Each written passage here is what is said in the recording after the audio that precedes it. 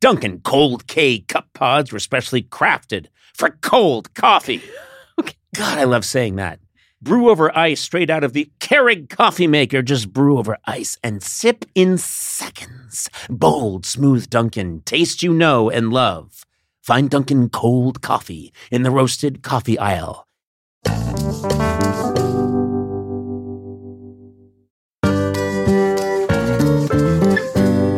Apartments.com, the nation's most comprehensive online rental marketplace, is the perfect place to find your place. And they have the right tools to help you along the way. You know what? I love a 3D virtual tour. I'm not even looking for an apartment, but I go on 3D virtual tours. Okay, that's not weird. Yeah, just to hope I see people. No, I'm not kidding. I'm kidding. But I like to see how people live. You can check out their special amenities. They got air conditioning. They got the in-unit washer dryer. Apartments.com has over 1 million available units for rent and the most pet-friendly rental listings on the internet. Sona, you have a dog. Yeah. You could go rent an apartment right now. I should. Yeah. Get away from your family and your kids. Okay. What are you waiting for? Go to apartments.com now to find your perfect place.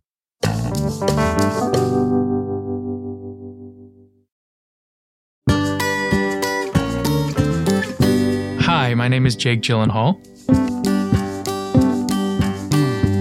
And I feel so many things Oh my God. about being Conan O'Brien's friend. So many people say either a gratuitous, I feel great, but they're not even looking at me when they say it. But in this case, I was staring into your soul, wasn't I? You saw into my soul and I saw horror in your eyes. Fall is here, hear the yell, back to school, ring the bell, brand new shoes, walking blues, climb the fence, books and pens, I can tell that we are gonna be friends.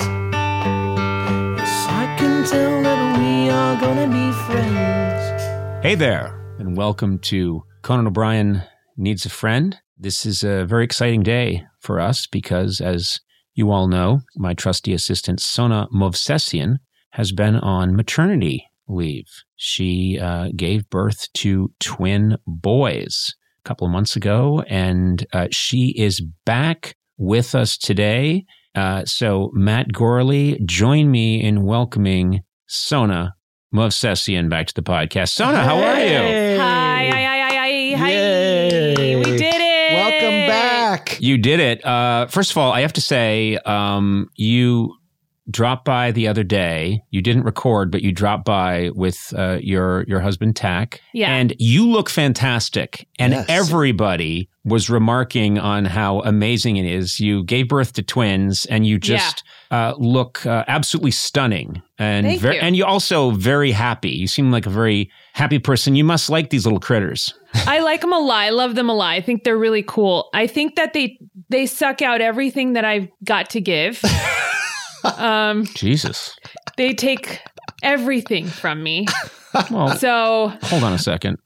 I'm saying that does it not come out in a loving way? I think No, it's covering all the bases. I'm it really I'm getting is. everything from it. Yeah. I think that I can't gain weight because they take everything. I feel from that me. the same way about my representation, you know? Yeah, it's the same. My It's the agent, same as my having agent and children. manager, it's the same thing. And they literally drink from my teats. Oh, God, come on. They do. And sorry, I just want to put that image out there. Why? But no, so wait a minute. You have these two boys, Yes. and you sent me pictures all the time, and it's because I keep my wife has said I've never seen you this excited about any kids, including our own, and it's true. That's nice. Every time you send me pictures, they're hilarious little fellows. Yes, they are. We dress them up like little men. Yes, it's funny. I love that you dress them up. They look like they're two little men that would sell you aluminum siding, you know, for your house. And so I'm really just delighted to, and it's Mikey and Charlie, right? Mikey and Charlie. Yeah, they're very sweet. They're 2 months now, and then they're almost 3 months. And That's how it they're works. really cool. And guess what? Then 4 is going to come after that. Oh, thanks. Okay. Zing. Yeah, you got me good. Pretty Oh. good, huh? no Wow, time real has good. passed. No time Yeah. has passed. We're So, back. We're back. I'm sorry. I'm just not going to sit here while she says it's 2 months now, but then it's going to be 3. I'm not going to let that go. Well, it could be the beginning of 2 months, or it could be the end of 2 months. We're close to the end of 2 months, and it's almost 3 months. So good to have you back, Sona. It's great to be back, Conan. What a warm welcome this is. The magic is back. Yeah, this so was a joy are you already. getting any sleep? No, none. No, Right. Mikey does this thing that's really fun where he wakes up every hour and we don't know why. So we're right there with him. Charles is just sleeping through it all? He's just sleeping like a baby. Yeah. That term sleeping like a baby really doesn't work. Stupid. because Whoever did that. Anyone who's had a kid knows that's what our kids were like. They were up every 40 minutes. And so I never understood the term sleeping like a baby. No. Because that would mean an awful, awful night's sleep. Now, this is important to bring up, Sona. This is craziness, but Matt Gorley, this is his last day because he's leaving because he and his lovely wife, Amanda, are having a baby. Yes, I That's know. right. This is the changing of the guard. I know this is insane. Just as Sona arrives, Matt leaves. Yeah. Matt, tell us your situation. This is going to happen in about 10 days, you think? Yeah, that's the due date from when we're recording this. I think by the time you hear this, this baby's out. And Right. just out in the world getting it done. Right. This got a job. This baby's going to get a job immediately and get this country moving again. Yes, selling aluminum siding, just joining Sona's business. It'd be great if your baby was born and immediately got work with Sona's twins and they just were working really hard. Oh, They we've had already planned that my daughter's going to marry one, if not both of her One sons. of them. Yeah. Yeah. I want them to have little briefcases. That would be cute. Do they make little briefcases for boys? They should. They should. And guess what? For girls. Jeez. Well, I'm sorry. Nice save, Conan. That was a good save. Yeah. Wow. That was close. Yeah. Yeah, I'm getting the progressive message out there that women can also have jobs. man, am I on the cutting edge. Hey, and guess what? It occurred to me the other day that a woman can also have a job. Good job, Grandpa. Wait. Nice save. So is it just going to be me and you? Well, I don't know. Adam, help me out here. I don't know what Matt does. So Yeah, help me out. I don't know either. he can probably just go on maternity leave, right? Paternity. And then we're done with the thing. He presses record before we start. And then when we're done, he presses the record button again. And then he No. presses a button and it plays for everybody, right? No. Oh, well, educate me, Matt. Oh, yes. What is it, Adam? No, I that more or less is what I understood it to be. No. Adam knows what side his bread is buttered on.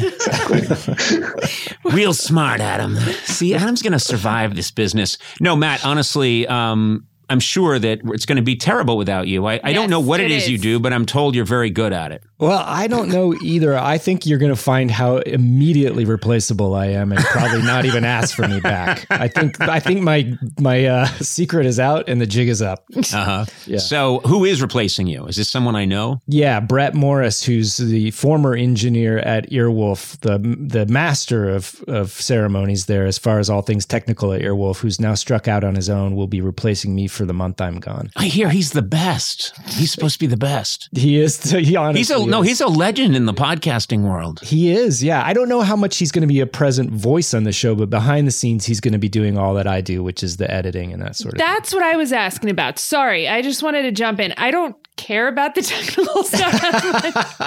I don't Really? either. I thought you loved the technical aspect No, of I'm podcasting. I'm Sona. more like, I don't care either. You should hear this thing. What It's a is- mess. what's going to happen with the banter on this show? Because if it's just you and me, isn't that exhausting? I mean, wouldn't people hate that? Yeah, no one's going to break it up. You guys are just going to fight each other into a dust cloud. Yeah, it's going to be a Well, lot you don't of really like, break it up, eyeballs Matt. from- You always come in on Sona's side. Yeah. That's Always. true. You Yeah. always come in on Sona's You side. mean the side of right. Yeah. and so, justice. so all we have to do is, hey, before you go on maternity leave, why don't you just Paternity. record paternity? Well, I'm not sure who's having Parental. a baby in this situation. Before you go on your parental leave, Yeah. why don't you just record Sona's right. Okay. I disagree with Conan. Sona's the best. Conan sucks. And then I'll just have a little button and I'll just push that and people will think it's the same podcast as always. That's a great. I'll do a couple wild lines of those right now that you can use. Okay. Yeah. Okay, here we go. Sona's absolutely right. once again, I agree with Sona. Are you wearing a crocodile tooth hat? Shut up, you weird clown. Sona, I got your back. You go, girl. High five. Up high, down slow. Give it up, my girlfriend. Oh my God. Oh my God, it was awful. What just Wait a minute. happened there? Here, hold my tweed hunting cap. Hey. That was for you, Conan. Oh, I know it was for You'll me. need one of those. Thanks I'll a let lot. you have one of those. I'd collect stamps if I didn't already have all of them. Yeah, see, Oh, man. it'll be like you never left. Well, Sona, we love that you're back. We really do. It's true. I missed you guys a lot, and I'm really happy to be back. We missed you too. Who's taking care of the kids right now while you're talking to us? I don't know. No, I think They can take care of each other. no. My I just duct taped them to the floor. They'll be fine. They're fine. They're over there. They're doing something. Yeah, I don't know. Who cares? No, my parents are here, as they always are. So they're here. Although they're not here tomorrow, so that's going to be a fun day. Yeah, well, anytime you need me to fill in, let me know in advance. Can you come tomorrow? Yeah, I said let me know in advance. Tomorrow. To make sure that I'm adequately paid for my time. Can you come tomorrow? Okay, well, enough about these babies. I know that they feed the population and they continue the human race, but I've got more important things to talk about. Big doings here at the podcast today. My guest is a talented actor who starred in such movies as Donnie Darko, Brokeback Mountain, Nightcrawler, and Spider-Man Far From Home. Now you can see him in the Netflix film The Guilty. I really like this guy. I'm excited to talk to him today. Jake Gyllenhaal, welcome. I like that you're taking your jacket off too. You're disrobing in front of me. That's how I'm just. I see what kind of friend you're going to be. No, leave your pants on. Leave your pants on for Christ's sake. Oh, You know, you're not that kind of friend. Oh, okay, that's okay. All right. Well, wait a minute. Hold on. No, wait a minute. Yes, I am. So I owe you an apology because I'm well known in the business for being a professional. I'm always prompt. I am prompt to a fault. And I had to go and get this COVID test today, and I was to meet you here at 3:00. And I think they scheduled this COVID test somewhere across the Mexican border. But I got my COVID test positive. I've got Delta. Okay, I just wanted you to know. No, I know that already. It's okay. I'm running a very high fever, and I'm coughing on you. But no, and then I realized feel good about being the last person who spent time with Conan O'Brien. Conan O'Brien's last guest. And so I am racing over here, and I realize I'm going to be like 5 minutes late. And I swear to God, people started doing the dumbest things, like pulling right in front of me when there was a yellow light that I was going to run and stopping. And I'm practically yelling out the window, "Out of the way! I've got a podcast with Jake Gyllenhaal! Out of the way!" I don't know why I would use that voice, but so I was horrified that I was late, and I apologize. And I come in, and you were here conducting various business on your phone. I was deep into my phone. I was like headache deep into my phone. You were like doing your taxes on your phone. I was like doing I was trying to multitask, which explodes my brain on my phone. I had like 7 apps open, and I was shifting between all of them. And I'm so happy to hang with you. Oh, And I'm not alone in that feeling. well, that's nice. I know that because I saw all those people who like wrote all this bullshit about you finishing your show and how like what an honor it was. I don't feel that way. I saw the piece you wrote that said, "I don't understand why people are saying nice things about Conan O'Brien." I almost posted it, and then I was like, I don't fucking care about this guy. The Wall Street Journal ran it, and it got a lot of likes. I was just so happy to be here, and I just feel so like you have to give people room to be late and safe. Okay. I feel that's important. Well, as long as you were safe and didn't hurt anyone. I think I killed at least 2 people getting over here. But, you know, it's nice because I always get a instant reaction when they tell me who they've booked for the show. And when they said, "Oh, Jake Gyllenhaal is going to do it," I had an immediate association of You've always been very nice, and you're a very funny guy. And seriously, I thought you were going to say a shiver ran up your spine. Yeah. Well, no, that's, again, probably the Delta. That's unrelated. Those are unrelated symptoms. But you are very funny. I can tell you really like comedy, and you've got a great dry wit. You've done a bunch of things on our show over the years. You participated in things, and you were just delightfully fun about it. And I thought, that's kind of unusual. I mean, not every leading man has that ability. That's very cool. It's funny you say that, because when I was waiting on my phone, what I said was, there's nobody funny in my life. I have nobody funny. Everybody's so What are you talking serious. about? Is that true? Everyone's serious in your life? I mean, I have funny people, but like, yeah, I mean, like my Is your family funny? no, like not really. Wow. I mean, they like humor. Yeah. I'm not like, But there's a difference between, I know people that enjoy humor, but then when you talk to them, they themselves are kind of humorless. yes. I mean, I don't think they're humorless. I just don't think, I think there was like a focus on being super earnest because they're also smart. Yeah. And I just wasn't as smart. And so I had to do something to make up for it. And they'll just like try and make jokes, I guess. But I means a lot saying that, but I love banter. Yeah, I'm a banter but guy. you, I remember there was some sort of thing happening online where people were hotly debating Jake Gyllenhaal's actual height. And you agreed like to just come out from behind the curtain and be measured. And you weren't a guest or anything. You just said, and you came out, and it was so fun to say, well, let's get to the bottom of Jake Gyllenhaal. And you just stepped out and you were measured kind of like a mannequin. You totally played it the right way. And I remember that and a bunch of other things where you were just very willing to go with it. And I'm thinking about what you just said, which is growing up in a family where you're a little bit intimidated by how smart people are. I had that situation. My father's a very brilliant scientist, medical researcher, and my mom was this very smart lawyer. And my older brother, Luke, is just still one of the smartest people I know in the world. And I remember just thinking, what's going on here? And I didn't think that I was even in the same league as these people. And so I remembered thinking, yeah, I think I'm kind of funny. I'm going to lean on. You're talking about people who do actual jobs. Like my family still was like, my dad was a director, my mom was a writer, my sister was acting. You know, they're actually smart. Your family, that's like real smart. You just really slammed every director.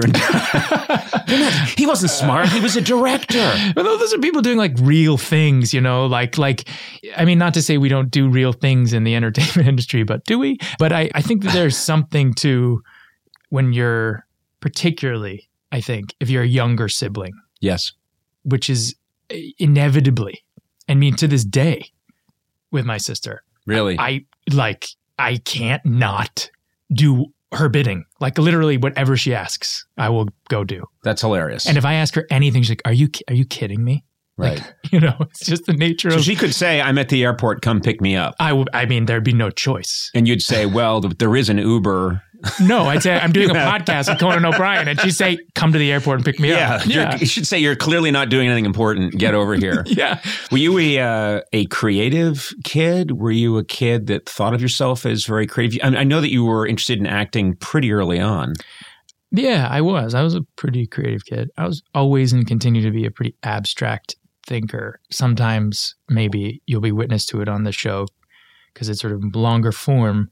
I tend to like ramble and I tend to sort of move into abstraction kind of easily. And that's always been and was always my tendency. And I like it there, I like looking at the world in a non-concrete way. Right. And have since I was a kid. I mean, like my dad was like an assistant to a lot of different visual artists when he was in his teens and 20s and stuff. And so we did a lot of visual arts and playing with painting and sculpture and stuff like that. But I also loved sports, really loved sports.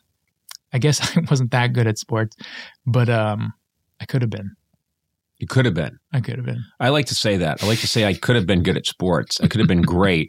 And then I just leave out the part where I say, if I had any athletic ability, I could have been amazing. And people just think, huh? What's he talking about? You could have been. You could have been a swimmer. You could have been a basketball player very clearly. Well, the problem is because I'm 6'4", people were always saying to me, "You're pretty good out there on the old basketball court." And I'd say, well, no, because you kind of have to care about basketball to be good at it. My father explained to me once, I think the issue with, and he's talking about my brothers and I and himself too. He said, I think our issue is that to really excel in sports that involve a ball, one must really care about where the ball is at any given time. He is brilliant. Yeah, and he said, and actually this is true. He said, you really have to very much care where the ball is. And he said, I think our people don't really care where the ball is. I remember thinking, oh, he's right. Michael Jordan will dive through a plate glass window to get the ball and save it from going out, and he'll make the shot. I would think, that ball's kind of out of my way. So you know what? I won't be venturing over there. No, but come to think of it, actually, now that you put it that way, I think that analogy is perfect, because I do think there are moments where I have these feelings of, what are they all doing? Like, what are we, like, we all make these commitments to something and we spend our lives doing it. Yep. And there's these moments, and I'm sure that you've had them, like, what are you doing, right? Like, we're all chasing after a ball to get it into a thing. Like, I'm putting on, like, some clothes I would never wear and playing a different like, what am I doing? Right. Speaking of abstraction. Well, I mean. By the way, what are we doing? You'll see. This is very important.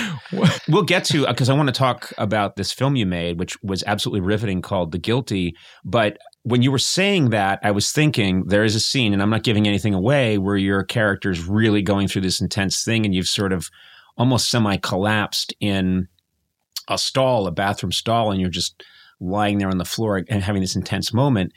And what people forget, what I've experienced just in comedy, is you'll have a moment where they're setting up that shot and you're having your intense moment, and they'll say, okay, just chill, Jake. We'll be right back with you. We're going to reset the cameras. And you're lying there dressed as a policeman in a bathroom stall. And you have one of those moments of, this is my job. This is what I do. And I've had those moments about 100,000 times where I'm in a hot tub on the back of a truck with Mr. T, and we're driving down the highway and we're shooting a bit.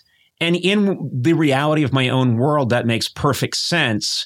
But I keep stepping outside my body and going, how did I get into a hot tub with Mr. T on the back of a truck rolling down the highway? Yeah, but like, I think in your profession, particularly the job that you were doing, is that, and even now, it's like you're in the same place and then they're shuffling different people in. Like it's so, I think about that sometimes when I'm walking it, though most of the time I'm pretty much just thinking about myself and, But I just want to clarify that, I looked you up online and it says very self-centered. Yeah. So just so you know, I don't want to I'm veering from my normal sort of mode, but I often think man, how does he, I love theater. I do theater. I've done 200, 250 shows of the same thing, same lines. And there are these moments where you're just out there, and it's out of body moments where you're just kind of going obviously you have all these thoughts of what am I going to have for dinner, this, that. You can do it with your hands tied behind your back. But when you change the characters nightly, that would just trip me out. Well, the only thing that was strange for me is that I'm not playing anybody, I'm myself. So if people don't like what they see, there was no way I could say, don't blame me. That was the writer of Conan O'Brien who fucked up. Yeah. When I read reviews, they're like, when people didn't like me, they really didn't like me. And they didn't like the essence of my sense of humor. And so it was hard. I swear to God, I'm not an actor and have no qualifications in that world. But if I were an actor and things weren't going well and I was up on stage, I'd probably say to the crowd, go fuck yourself. I'd say, hey, I get it. It's not me, it's the writer. And I could be doing Shakespeare, That's spoken like a writer, by the way. That's absolutely spoken by a writer, because, particularly when you believe somewhere that they are your words. Yeah, exactly. So that's the narcissism sort of. Right. I am convinced I would say that if I was playing Hamlet in London's West End, yes. I would probably go yeah, I know. You try making something with this crap. You know, I wanted to say, because you started this out like in such a kind way. I think that of so many people, and you know, I've had the honor of being able to work and then come to your show for years, you know? Yep. How is that possible? I mean to cut you off, but I think there's part of me that can't take a compliment, so I cut you off. Yeah, go for it. But I was thinking, because I have known you for years, and you're still so fucking young. What are you talking about? That's crazy, you know? Well, I mean, it started when I was 11. Yeah, I think you were 11. Yeah, that's it. Well, okay, it makes sense now. All right. But anyway, go ahead. I think you were going to say something nice. I was going to, but don't worry, I'd undercut it with something terrible. But I was always oddly comforted being on stage with you. Oh, right? good. Like because for so many years, you were kind. Oh, well, you know, it's interesting. How are you trying to avoid that? You're watching it so great. Watching it. It's uncomfortable. Like, do you know what's interesting? Yeah, he might just get up and walk out. Be careful. Yeah. Oh, he's gone. Conan's gone. Well, I'll put it this way. Like, no matter how much I disliked you, which I like generally do all the time, you were always kind. You know got him back. You got him back. That's so much better. That's better. That's so much better. No matter how Careful, much you he annoyed might get me closer. And you hid your disdain so well, and you were able to channel. Like, don't get me wrong, I hate you, but you were always kind. Like, I just want to make myself clear, you know? Oh, no. Now I'm really loving this. Now I've never felt better. You've actually hit the sweet spot with me. I dreaded coming on the show because of just how terrible you are, but you tried to kill me 4 times, and then twice you tried to have me killed. You've killed hundreds of people on your way to see me, and still you're always kind, which is the thing about you that I think is just lovely. Yeah, I have to say it is a sweet deal that when people would come do the show, there was this machine that would bring, and it's actually still happening with the podcast, bring people to the show. It's called the car. Yeah, I know. It's called the car. It's called the town car, and not a very good town car. We had one, and it was from the 70s. I'm sorry. Yeah. But there was this mechanism that brought these people to the show, and it's my home court advantage, and there's an audience there and a crowd. And so I used to get very confused because, you know, these beautiful women would come on the show, like the most beautiful women in the world, and the band would play, and they'd come out and they'd lock eyes with me, and they'd be so excited to see me, and I'd be getting all the signals that in another world meant, oh, no. This woman's in love with me. And then, of course, the minute the show was over, they were like, well, that was a lot of fun. I'll see you the next time I'm promoting something. And and I realized that, oh, I see what's happening here. It's the mechanism. It's the mechanism. And I loved being in that mechanism, because what's wrong with having these really smart, funny, talented people just come, they're fired out of a cannon at me, and we get to have a lot of fun. So yeah, but like, you're still kind. Right. Sorry. But yeah, you know, there are so many times where, because I started young, the first show I ever did was Letterman. Right. I did a movie called October Sky. Okay. It was written by a guy named Homer Hickam. He worked at NASA and he did all stuff, but he also taught scuba diving and apparently taught David Letterman how to scuba dive. Oh. And so when his movie came out, Letterman said, I'll have the kid on the show from your movie, because I was in that movie about him. Yeah. And that was the first thing I ever did. That's cool. It was so cool, but it was also so intimidating. I would think so. So I think everything pales, obviously, you particularly, in comparison to, it was just, I think for me, Dave was always kind. He was always really funny. We always actually had a really good time. But I think every time I felt more like we were of a similar generation, even though you're super fucking old. But I have the essence of a young man. I don't know about that, but you definitely. Okay, let me try this. I have the forearms of a younger man. Oh. I don't know about a sickly younger man. That's right. That I agree with. You know what's funny? You mentioned. I just want you to. You mentioned that Dave learned scuba diving, and all I can think of is a really grumpy Dave sitting at the bottom of the ocean, being kind of unhappy. Oh my god! And like fish avoiding him. And trust me, I revere and love the man. But I just love the idea of fish being like, oh, let's give him a wide berth, and he's just sitting there, swatting them away. Yeah, he's got a cigar coming out of his mask. Blub blub glub glub. Octopus like, I'm just gonna give him a wide berth.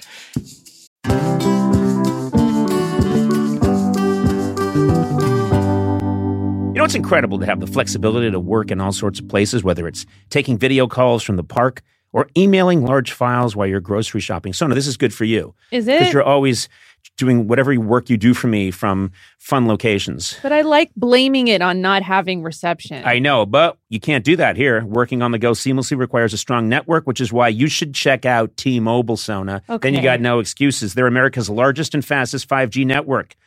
With T-Mobile, you'll be covered in more places with the 5G speed you need for your life on the go. Plus, they also cover more highway miles with 5G than anybody else. Check it out if you don't believe me.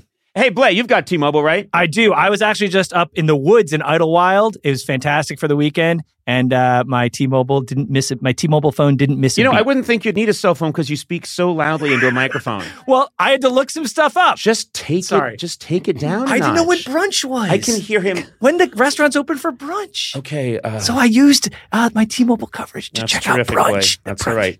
Anyway, wherever you are, take it from the loud-speaking Blay. If you're on the go, you want to be in the know, you want to make the show. What? T-Mobile. That's the one for you. That was I should have rhymed it with go. Anyway, find out more at T-Mobile.com/network today. Coverage not available in some areas. Fastest based on median overall combined 5G speeds, according to analysis by Ookla of Speed Test Intelligence data Q3 2023. See 5G device coverage and access details at T-Mobile.com.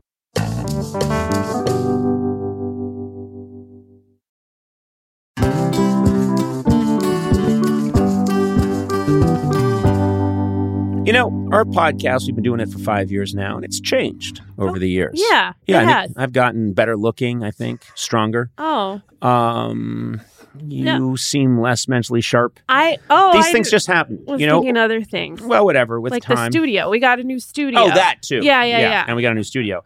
But you know what? One thing hasn't changed, and that's the great taste of Miller Lite. Yeah. I was thinking about this on the drive-in this morning.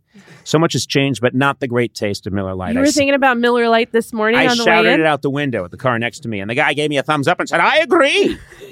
It was the original light beer, and to this day, it's still the best one, if you ask me. Yeah. I like to have a good time. You know that. I'm good. You love to party. My name is Conan Good Time O'Brien, and I get together with my gang, my squad, and we crack open some Miller Lights, and all is good in the hood.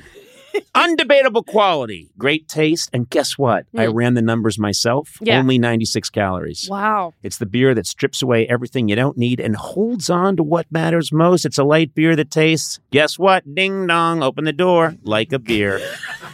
The original light beer since 1975. Red Sox won the pennant. Anyway, times change, but you can always enjoy the great taste of Miller Lite. Tastes like Miller time. To get Miller Lite delivered right to your door, visit MillerLite.com/Conan, or you can find it pretty much anywhere that sells beer. Hey, you sell beer? Yes, we do. Bet you have Miller Lite? Yes, we do. Hey, Muppet, why are you working here? I'm not sure. Celebrate responsibly. Miller Brewing Company, Milwaukee, Wisconsin, 96 calories per 12 ounces.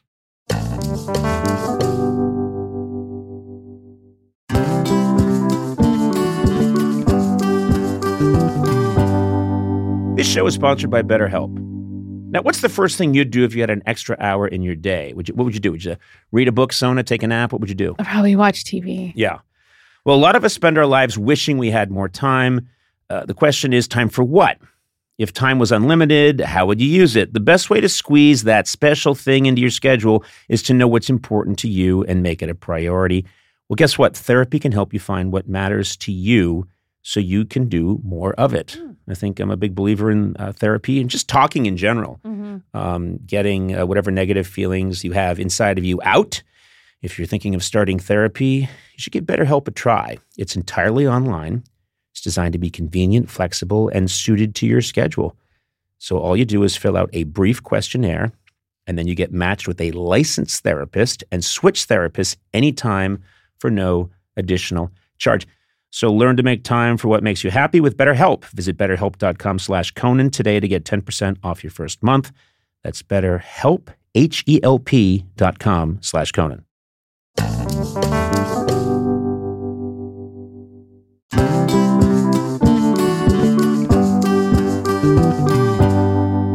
You know what I was thinking about this movie that I'm here to talk to you about for some reason was it's a hugely stressful movie in a lot of ways. It's very stressful, yeah. It's like it's a detective story, it's a thriller, it's all that stuff.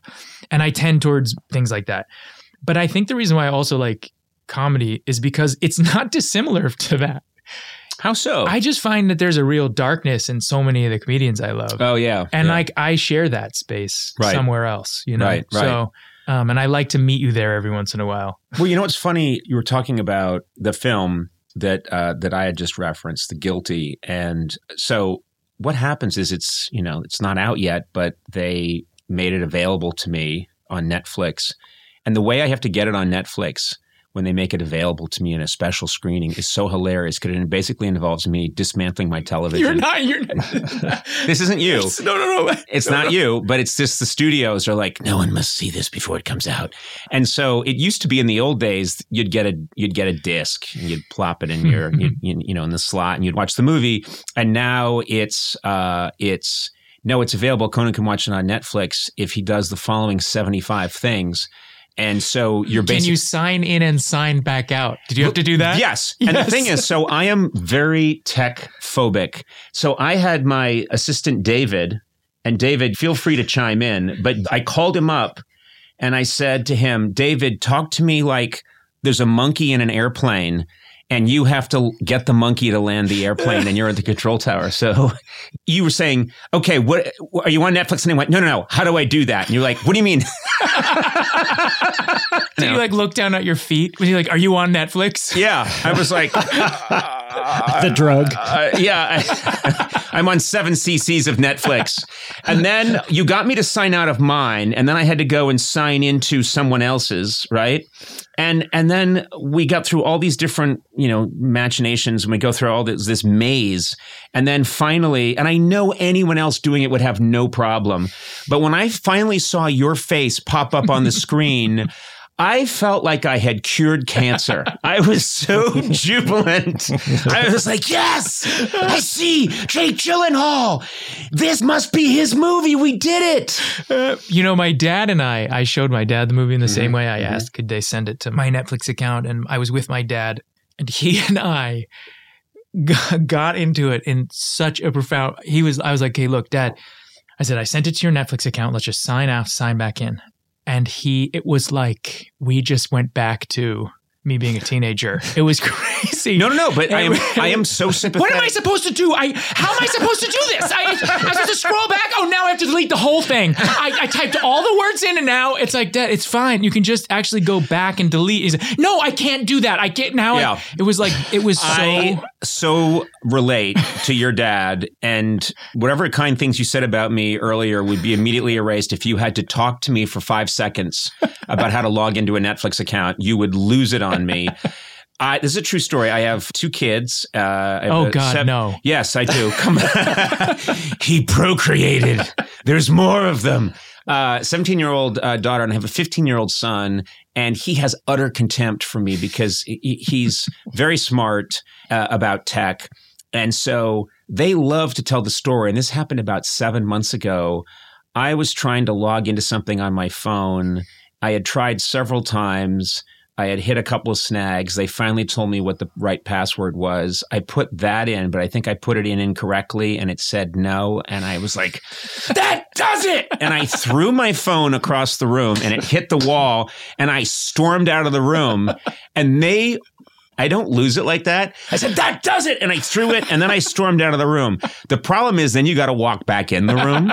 So I'm out in the hallway like, oh, that was bad. That was really bad. And they're all laughing, but holding it in. And then quietly, I just walked back in and picked up my phone and put it in my pocket and then left again.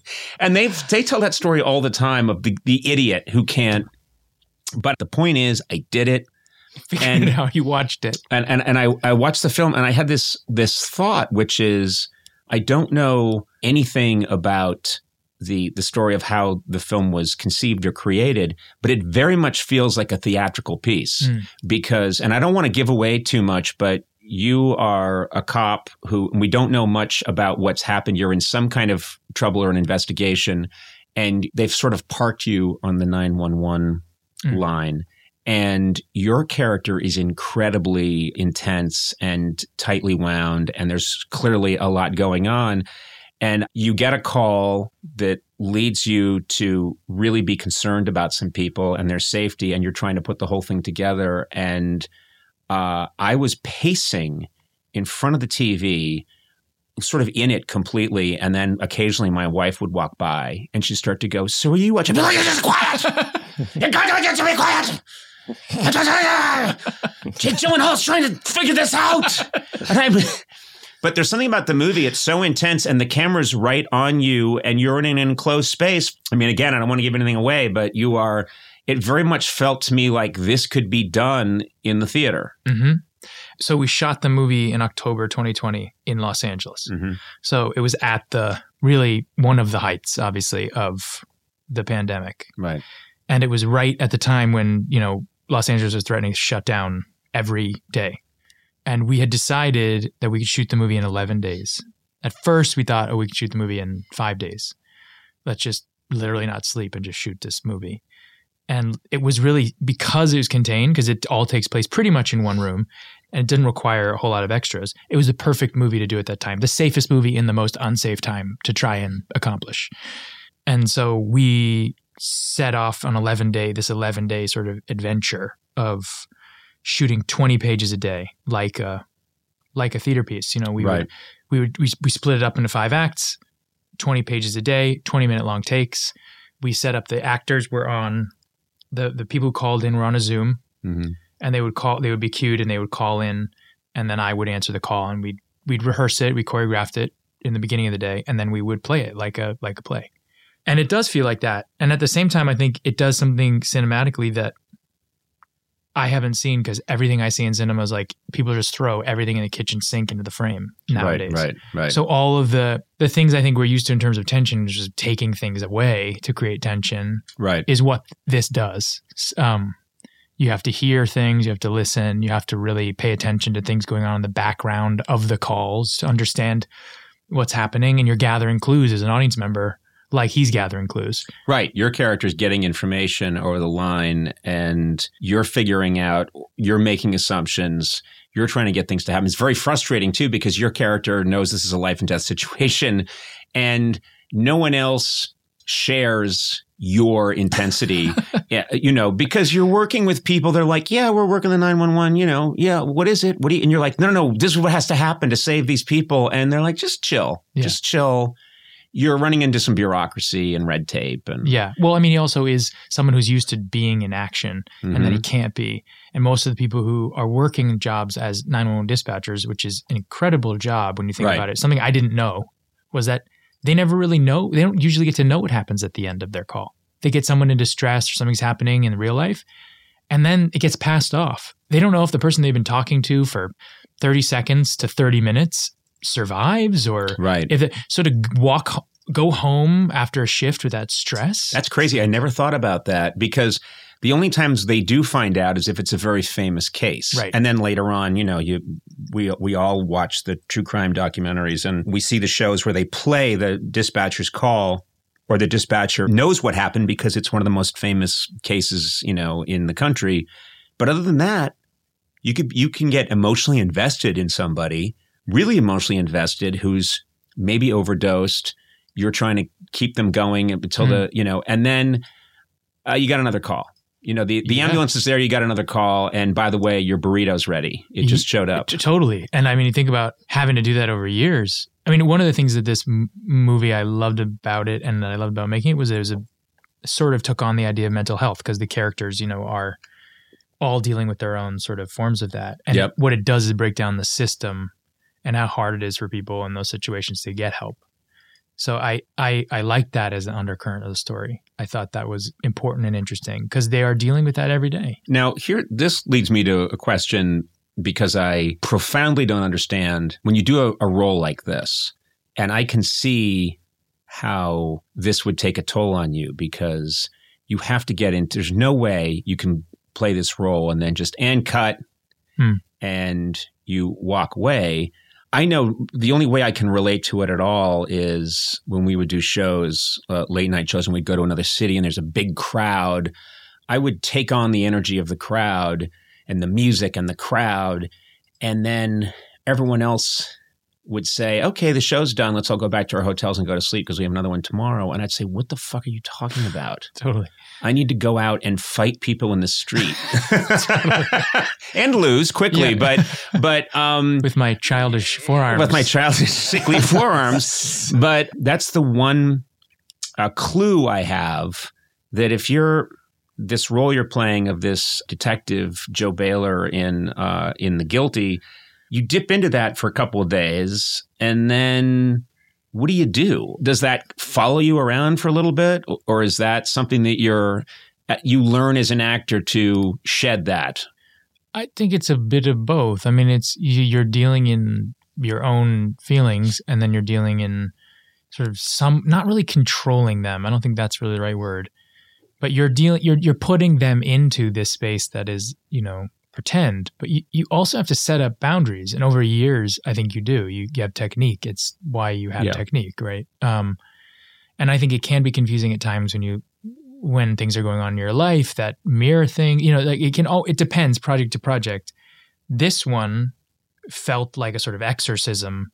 Everybody was in this space where there was so much stress, where they were trapped in their homes. There was, no one was outside. It was like this, there were all these feelings. Part of the reason I love doing my work is that it's like offers this really safe space to express feelings that would otherwise be considered disturbing if you were to throw your phone against the wall, if you couldn't make shit work out. Right. If you do that in a scene, people go like, oh, amazing. Conan was amazing in that.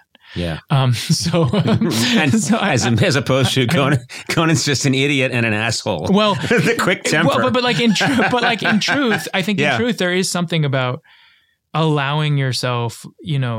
People talk a lot about acting being pretend, and I do think it's pretend. And you have to have a great imagination, and all that stuff plays into it. But I also think it's a really great safe space for you to put feelings that wouldn't otherwise be allowed to be expressed. It's why I think it's so important for kids to have an opportunity to express themselves artistically, whatever it is. Sure. And I mean, that's where you save your mental health. Expression is where that happens. But in terms of doing it for a long time and doing something like this, yeah, I mean, it's not easy in a way dealing with the emotions of all these people. There are wonderful actors in it, particularly like Riley Keough, who's incredible in the movie. What's amazing is I don't know. I didn't see credits at the end. Whatever they send me had no credits. Oh, wow. I don't know. I heard these voices, and the voices of the people coming through the line are really terrific and expressive. And I was wondering, who are those people? Because they're really good. But I didn't know who they were. I mean, it's Paul Dano, Ethan wow. Hawke, Peter Sarsgaard, Riley Keough. Jesus Christ. I know. It's like Edward G. Robinson. Yeah, by the way. Hey, you Laurence mugs. Olivier from the dead. It was, right, it's really, right. it's like because of the time, because we shot in a short period of time, because we had, right. it was, everyone was at home. Right. So we had Paul Dano calling from Australia. I called him up and I said, Paul, will you do a scene with me in this thing? You just have to call in and you work for a few hours and you do me a favor. Right. And I knew it was him because he called up and said, "Hey, this is Paul Dano. I've got a problem." And then you forgot to cut it out. That'd be so great. It was like, "This is Ethan Hawke. I have a problem."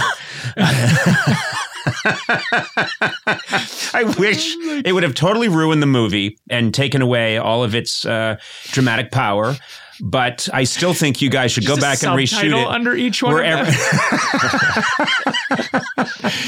This one's Ethan Hawke. Yeah, David Letterman calls in underwater in a scuba suit. There is a great scene with Bill Burr calling up. Bill has a scene he has a minute-long scene where he calls up. It's my favorite scene in the whole movie. Which one is he? Where he's like, "It's a barracuda." Oh, yes. It was so, but Bill's always yelling. He's in a crowded bar. He's like, I'm at the barracuda. That's how he tells his kids to go to sleep at night. Go to sleep. Sweet dreams. Jesus, Mary and Joseph.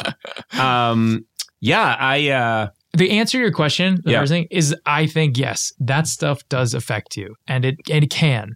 But I also think that if you look at it as therapeutic, it can be really helpful. Right. And I think that there are different ways of looking at it. And I remember years ago, Joanne Woodward saying, you can't go swimming out into the middle of the ocean without a boat or a life jacket and expect to be able to come back safely or alive. Right. If you're going to go out and you're going to go adventure and try and create some character and go out into space, and the whole Daniel Day-Lewis always talks about making a hull or whatever it is. Yeah.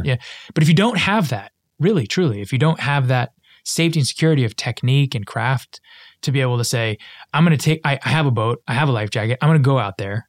I know I'm safe, I'm going to take some risks, and then I'll know how to get home. Right. Like, I think that is what technique and craft bring to you as an actor. And I think it's really important. And I do think it's something that has been lost more and more because people are just like talking about acting as this sort of expression that's so dangerous that will take you to places that are so deeply fucked up and they're going to like undo you. Yeah. When really, I think the meaning of it is really joyful and positive, and it allows you to let those things out, and it's safe. Yes. Because when I say I have a lot of feelings about being Conan O'Brien's friend, right.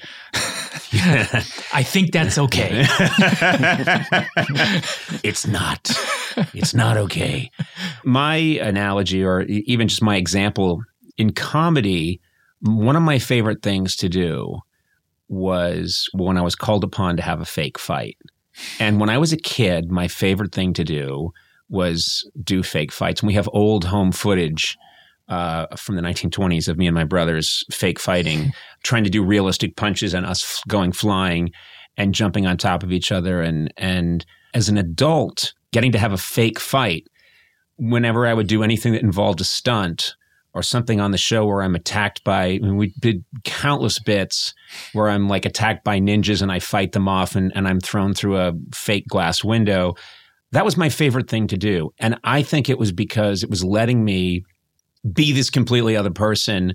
And it's something children do. We just love to let it all hang out. And I loved fighting ninjas and being very silly as a middle-aged man who shouldn't be doing that probably, but I loved it. Why not? I mean, that's the thing is like, I don't know why we get to a place in our life where someone tells us we can't have that kind of fun. You can have that kind of fun in that space, and you can do it, and you should do that kind of stuff all the time. I mean, I think that's the playful nature of it. Yeah, yeah. And like, it should be so playful. Right. So, I mean, look, speaking for myself, like I've taken myself very seriously, you know? But in the end, the reason why I love acting is because it's so fucking playful. Right. It's just so playful. Right. And like, if you really get into it, where you're pacing your living room going like, oh God, what's going to happen? You know, like, I mean, that's fun for me. I was in this screening watching this movie and I screened it for a couple friends. And my friend in the middle of it, just like right at 3/4 mark, was like, what are you doing? What are you doing? What's happening? This is so fucked up. What's happening? And I was like, you know, I loved it. I was like, maybe you call that fucked up, but I loved it. I was like, that's fun for me, and not to like, but it was great. It was like, that's why we do it. And again, as a safe space, sure, movies have real effects on people. Real effects. Like I've been in movies that I would never say this out loud ever, but like people have said have changed their life. Like I did Brokeback Mountain. It's like people come to me all the time and say that movie made me make a choice. Maybe tell my parents I was gay, whatever. You know, they have power, real power. That film in particular, I just know for a fact changed many people's lives and empowered them. And that has to feel like what a gift. What a gift for you. What a gift for them. What a gift for everyone involved that a movie could have that effect. I mean, I take no credit in that, except it's Annie Proulx's idea, who wrote the original short story. And I think it was an idea that like needed to be expressed and needed to be told. And then I was just a part of it. It's an honor to be a part of it. Sure. But I can only be the sort of conduit of what people see me as in that character. It's not me, you know, but it is a piece of this idea that I think is beautiful. I'm so proud of being a part of. And yes, I think it did make some kind of difference. I went through a long period of time in my life where I was like, it's just movies. Like, who cares? Whatever, you know, it should just be fun. What, you know, I think there is a real power to it. Yeah. And there is a responsibility to it. And I don't want to make any excuses about that anymore. And that movie definitely made me feel that way. Yeah. One thing I can relate to you on is I love being silly and I love trying to make people laugh and make things light. But I take it very seriously. Totally. And I think there's a lot of work that goes into it. And I think those things need to coexist. Yes. Meaning you're very gifted actor who can bring real intensity to a role, but you also have the duality of, I like to have fun, and playing make-believe is a fun way to make a living, and keep both things together at the same time. I think it's really important. Yeah. Because I think you do it for long enough, and you're lucky to do it for long enough, you definitely have to be able to change your perspective on it. I've been through periods of time in my life where I'm like, it's so everything, you know? Yeah. And it's just like, is it? I mean, and particularly this period of time in the world has made me go, wow, I've left so many things in my life. I've taken so many things for granted. Mm-hmm. I'm not alone in this feeling, I hope. But like so many things in the pursuit of my job. Yeah. And I've just gotten back to, this has got to be fun. Yes. You need your imagination. Like you cannot make it real. And maybe that answers some of your question, is that if you make it too real, it's no fun anymore. Right. And there's not, in my opinion, not a point in doing it. Right. If there isn't somewhere in it, even when you're like in a really intense scene, like you said, on the floor, you know, in the bathroom, to me, I had this crazy amount of gratitude while I was there. Right. And it's hard to tell you where the feelings come from. Mm-hmm. They don't coincide in that scene to the actual scene itself. Right. I can't necessarily say, because my character is going through this thing, I'm feeling the same thing. I just had all these feelings, right, and I just like let them out, and that was fun. Yeah. At the end of the day, it felt like shit, and I definitely like drank half a bottle of wine at the end of the day. That helps. But trust me, yeah, that's what I used to do after those big shows. Is I was like, you know what helps? Yeah, some wine helps. Yeah, it really does, and like up to a point, you know. I haven't found that. No, I have, definitely. When you say half a bottle, that's probably just about right. Yeah. Especially if you've got work to do the next day. But I had the feeling, and you made me think about this, which is the news has been so grim last, year and a half, 2 years, and probably longer, but it just feels like things get more and more grim. And I keep having the thought of, what am I doing in show business? Shouldn't we run for public office? Oh, God, no. Not that, but can I be of help in some way, like real practical help? As like you said, as seriously as we take ourselves, right? Other people definitely do not take us that seriously. Oh, God, no. So, and that's very important to be reminded of. All right. And so it's very important that we do the dumb shit so that they can have a great time. Thank you. Yeah. And I was just thinking, if no one's going to want to live in a house that I built. By the way, I built a really funny house. Conan O'Brien built this house. I've never had a house before, but I don't want this fucking house.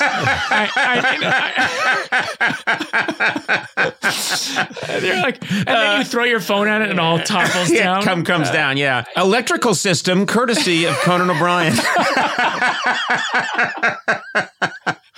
Well, listen, I want to make sure I get the word out because The Guilty is really terrific and riveting, and you will have an easier time watching it on Netflix than I did. Well, when it comes out. When it comes out. You'll just press a button. Yeah, you'll press a button. You will not need to do what I did, and even if you did need to do what I did, you'll figure it out in about 6 seconds. And you will have a hard time turning it off. It's so entertaining. Jake, you're a gentleman and you're a very funny guy. And you're also very, very good at what you do. And I like calling you a friend. Makes me feel good. Thank you. That's so sweet of you. That is the highest compliment you could pay me. I think to be a gentleman is everything I try and strive for and fail at pretty much miserably daily. I have a very distinct memory of you had been on the show, I think, once, or maybe you haven't even been on the show yet. And I was way downtown in New York and you were with somebody. You were waiting about to go into a restaurant and you saw me and you broke off a conversation and came over and said hello and shook my hand.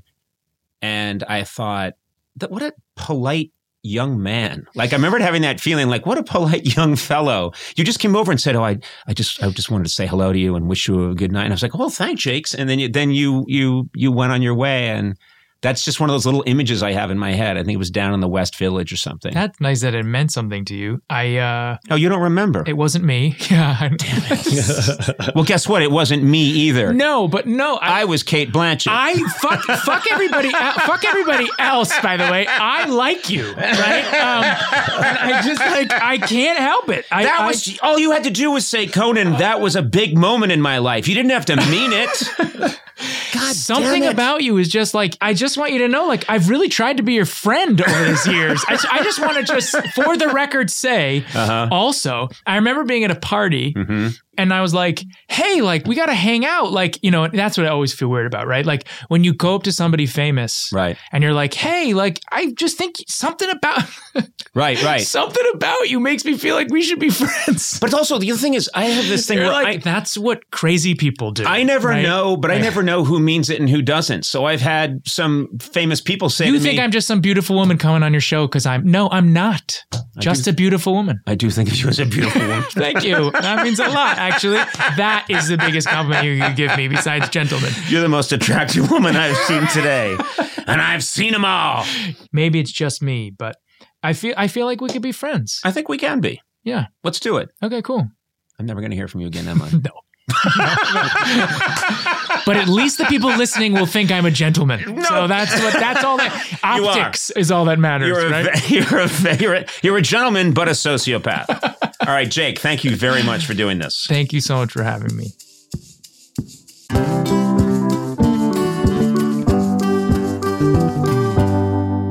You know, I made some personal moves in 2023 I'm pretty proud of. Oh, really? Yeah. What? Well, I sculpted my body using weights, various waxes.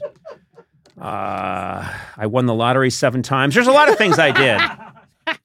No, but you know what? Think back on everything you did in 2023. Big or small, no matter what moves you made last year, TurboTax experts make them count. Yeah. That's good. Did you finally switch careers to pursue your real passion? That's a very brave move. Maybe you quit your job to stream video games online full-time. Awesome move! ! Did you hit the books and snag the degree? That move deserves a high five. Or maybe you rode the stock market to the moon and back, a move that can sometimes make you queasy. TurboTax experts Get it. make all your moves count. Getting you every credit and deduction you deserve. Filing with 100% accuracy and getting your max refund guaranteed. Switch to TurboTax. Make your moves. They'll make them count. See guarantee details at turbotax.com/guarantees. Experts only available with TurboTax Live.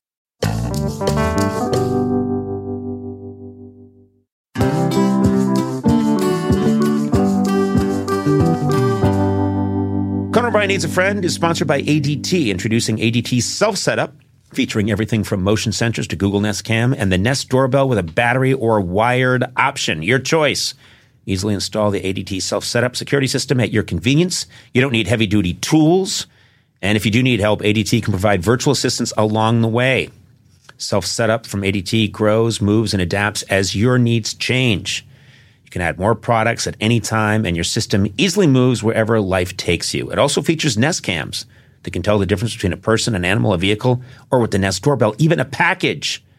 These things are getting so smart. Plus, when every second counts, you can trust ADT's 24/7 professional monitoring. You can view video of an alarm event and verify or cancel an alarm with just one quick tap. Now, everyone can get trusted security from ADT installed your way with no long-term contracts.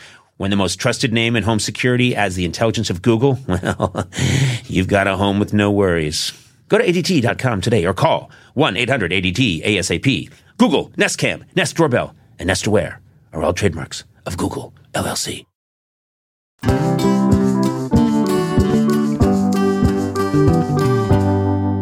Okay, since this is my last day here and I'm off for parental leave, I thought maybe you guys could give me some advice. You're both parents of 2 lovely children. I have no children. I'm a first-time father, getting at it late.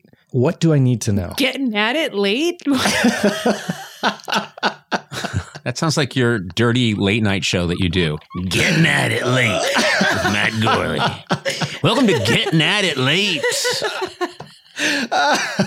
The show where we get at it late. Yeah. So anyway. Oh my God. There's another t-shirt for the merch department. Getting at it late with Matt Gorley. Yeah. FCC shuts down Getting at it late with Matt Gorley. 30 seconds into the airing of the first episode because people were so turned off by the title. I'm just shirtless with a bow tie. Well, Sona, you go first. This man, Matt Gorley, is going to be a father in just a few days for the first time. And you've just gone through this experience. What do you have to tell him? I don't know. I think the most important thing TAC does is make sure there's always food in the house. Okay. Just make sure that people know TAC is your husband. TAC is my husband. You can't just say TAC and people know, oh, right, that's a real name. Yeah. It's a very strange name. What? Strange name?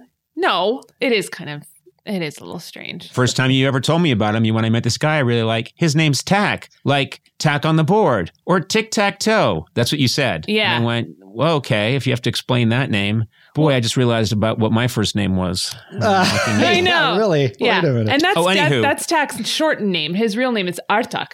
Artak? Artak, yeah. Artak. Anyway. Artak. Yeah. Artak. Matt, anyway. Artak. I don't know. I mean, I think that you just do whatever Amanda says.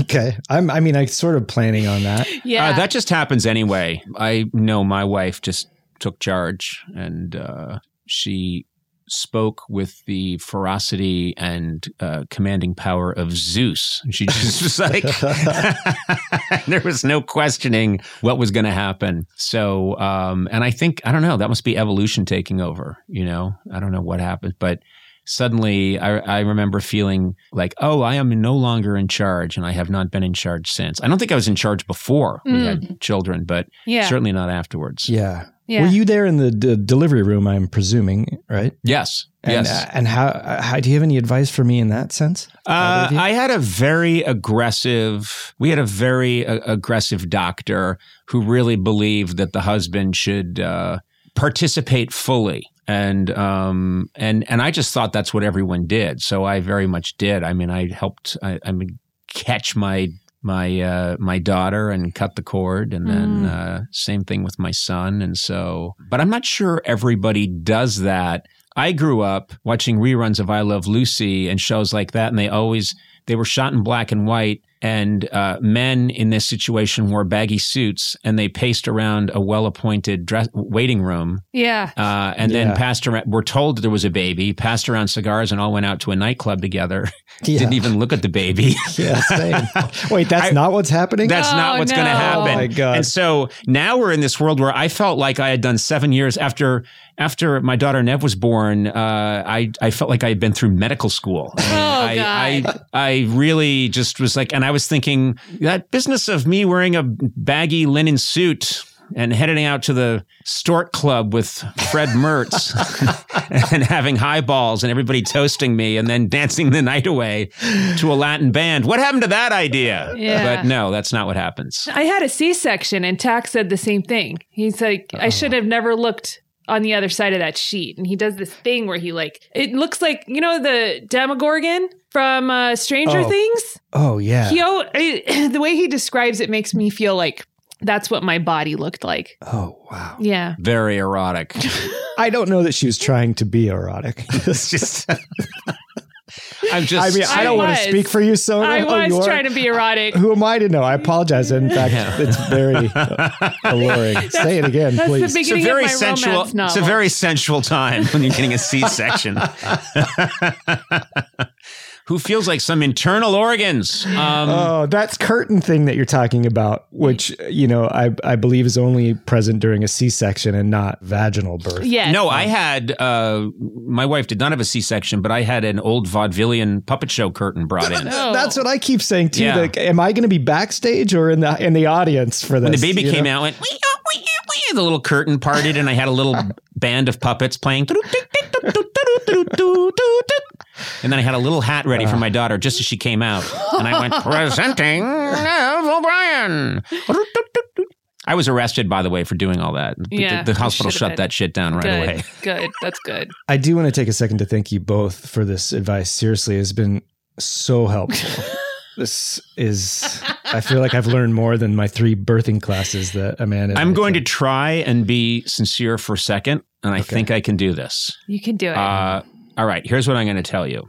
People are going to give you all kinds of advice, and they're going to try to prepare you. And I am of the belief there is no preparing anybody. It's such a profound change in your life. Everything goes from black and white to color. Everything goes from 1 dimension to 9 dimensions. It's such a big change. Block out everybody telling you everything. Just go through this. And nothing anybody says is going to mean anything to you. But it is going to be the best thing you ever do in your life. It's absolutely transformative and great, and you're going to be a great dad. So I think you should just go through it. Don't listen to anybody. That's now, if I can be serious for a second, that's truly the best advice I've heard, because I don't know how to articulate that's something I've been wanting to hear, because you do get a lot of advice from people. Yeah. I feel like in my gut that sounds right to me, and I appreciate hearing that very much. No, I'm serious. Yeah. I'm absolutely serious. The only thing I tell anybody, and this is not something you need to know now, is lots of video, lots of pictures, because you will never ever think I have too much video of these guys. Because my wife and I just still go back, and I'm so grateful. We just, and now with, iPhones. That's right. Maybe I'll Speaking of erotic, I love that I said I'm going to be sincere for a moment, and I'm also going to work in a plug for Apple. Also, is that how it works? You just say iPhone and you get a free iPhone? iPhone. Nice try, Sona. Oh. I don't know what the difference is between you and me. Me neither. But anyway, Ferrari. My point is... Corvette. 1911 Taft stamp. I know that stamp. Take tons of video, but I think all other advice is foolish. You will know what to do. Yeah. Until you don't, and then you'll figure it out. Thank you. Thank you, guys. I will miss you. It's only a month. I won't be gone long, but I will miss you guys. I will miss you so much you don't even understand. I have missed you. I'm seeing on a piece of paper here. Let me read this. I will miss you too. Yes, this was written out by somebody. Parentheses, show human emotion. I believe there's more. There's another line about a raise for us. Hey. Yeah. Oh, here it is. Yeah. Yes. Yeah. And given the fact that you're both raising families now, I feel it appropriate that you be given a raise. Hey. Yeah. Thanks. And it's a raise like no one has ever seen before. Yeah. It is a raise like no one's ever seen before. It's so small that it actually puts you it can't be seen. No in one's a much higher tax bracket without giving you any real increase in your income. Oh, that's nice. Well, thank you guys. Yep. Good luck to you. Have fun. Give all our love to the lovely Amanda, and go with grace, go with God. What? You had nothing else to say. Yeah. I just felt like I wanted something that sounded a little bit like I was talking to an astronaut who was going into a capsule. Okay. And so go with grace, go with God is what I had. Yeah. Okay. And secure your fireproof suit. Oh boy, this is not going well. This is a mess. It's so good to be back. We're back. Goodbye. Goodbye. Conan O'Brien Needs a Friend, with Conan O'Brien, Sona Movsesian, and Matt Gorley. Produced by me, Matt Gorley. Executive produced by Adam Sachs, Joanna Solotaroff, and Jeff Ross at Team Coco, and Colin Anderson and Cody Fisher at Earwolf. Theme song by the White Stripes. Incidental music by Jimmy Vivino. Take it away, Jimmy. Our supervising producer is Aaron Blair, and our associate talent producer is Jennifer Samples. Engineering by Will Beckton. Talent booking by Paula Davis, Gina Batista, and Britt Kahn. You can rate and review this show on Apple Podcasts, and you might find your review read on a future episode. Got a question for Conan? Call the Team Coco hotline at 323-451-2821 and leave a message. It too could be featured on a future episode. And if you haven't already, please subscribe to Conan O'Brien Needs a Friend on Apple Podcasts, Stitcher, or wherever fine podcasts are downloaded.